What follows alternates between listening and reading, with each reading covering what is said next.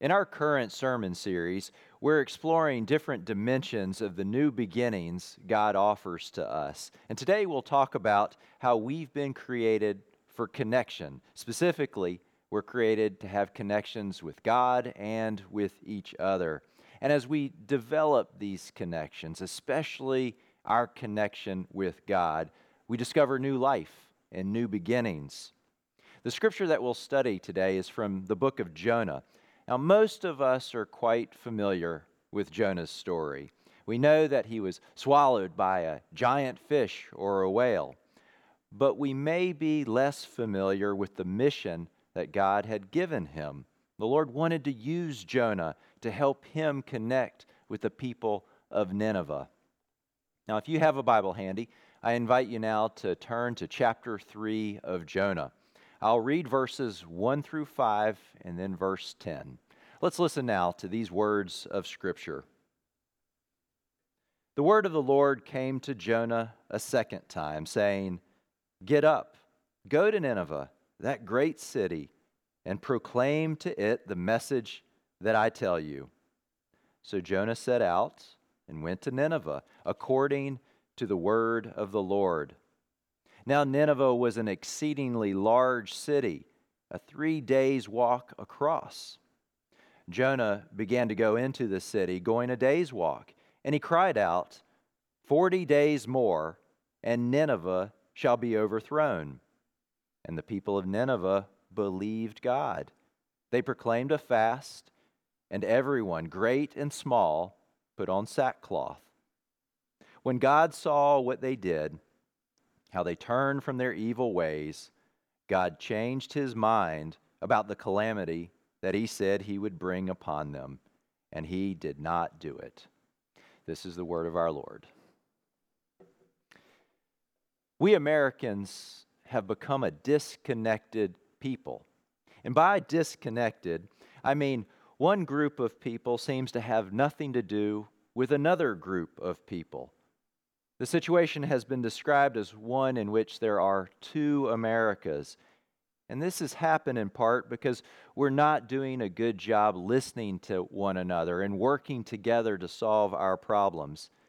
Instead, we've created silos and echo chambers where we engage only with the people like us, and everyone else is demonized.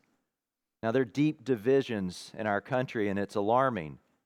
And it suggests that we as a people are not interested in having connections with folks who aren't like us. But many of us are troubled by this trend because we know it's not consistent with the teachings of the Bible. We know that God is working to build connections, not break them down. And one of the places we find this message is actually with the 10 Commandments. The first 2 commandments are about God and God defining his relationship with us. These 2 commandments set the foundation for the following 8, which define our relationship to one another. So in other words, the 10 commandments are about connecting us to God and connecting us to each other. Unfortunately, these commandments aren't always followed. Israel's an example of this. There were times when the Israelites ignored the commandments, or they simply broke them. And thus there was a need for prophets who preached challenging words to remind the people about their need for connection, their need to be in relationship with God and one another. Now, disconnections can be traced all the way back to the Garden of Eden, when Adam and Eve disobeyed God and tried to hide from the Lord. And from that point forward, human history has been filled with more and more disconnections from God, both great and small. We see this at both the institutional level and the personal level. Historically, there's evidence of institutions like nations and churches holding beliefs that we now see as drastically different from the desires and intentions of God. And we've learned that living in ways that aren't in line with the ways of God cut us off from the Lord. Disconnections also happen at the personal level. Now, we may be struggling with our own relationship with God. We may not want to listen to what God is calling us to do. And at times, we may even choose to run away from the Lord.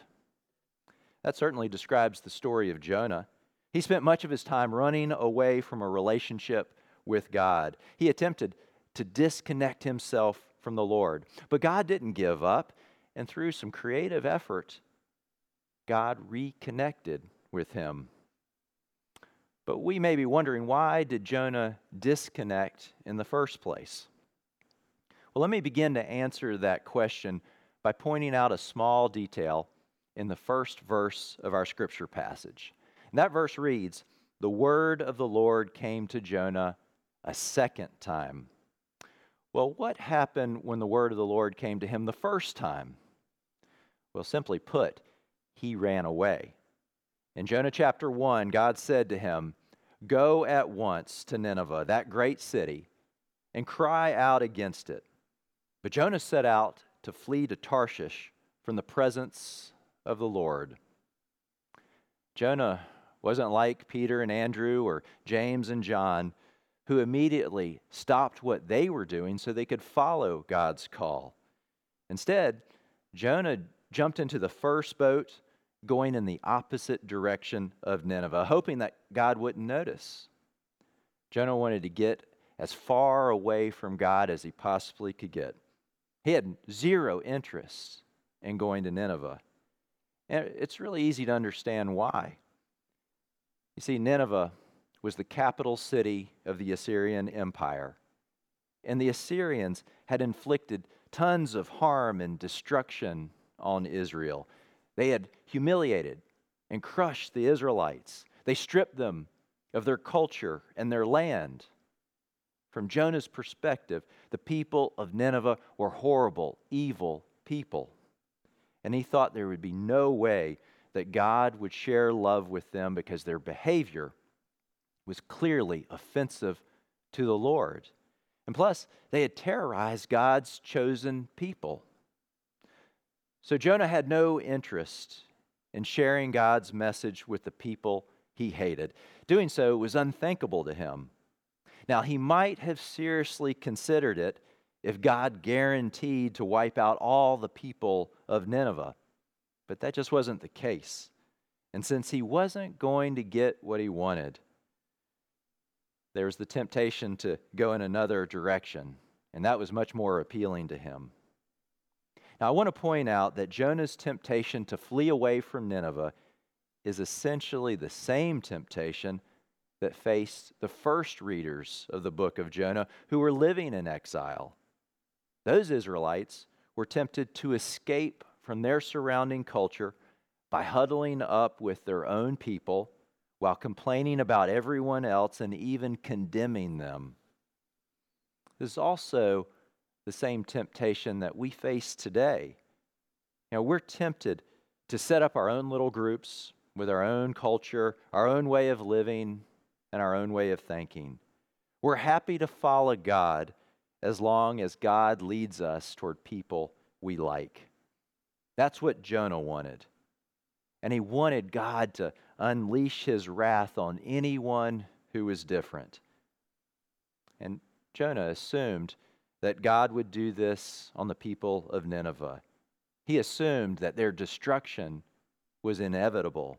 And that led Jonah to conclude that there really was no value going to Nineveh. But what we see in Jonah is a person who was content responding to God on his own terms. Any instructions that he didn't like, he ignored. And that's why he went to Tarshish.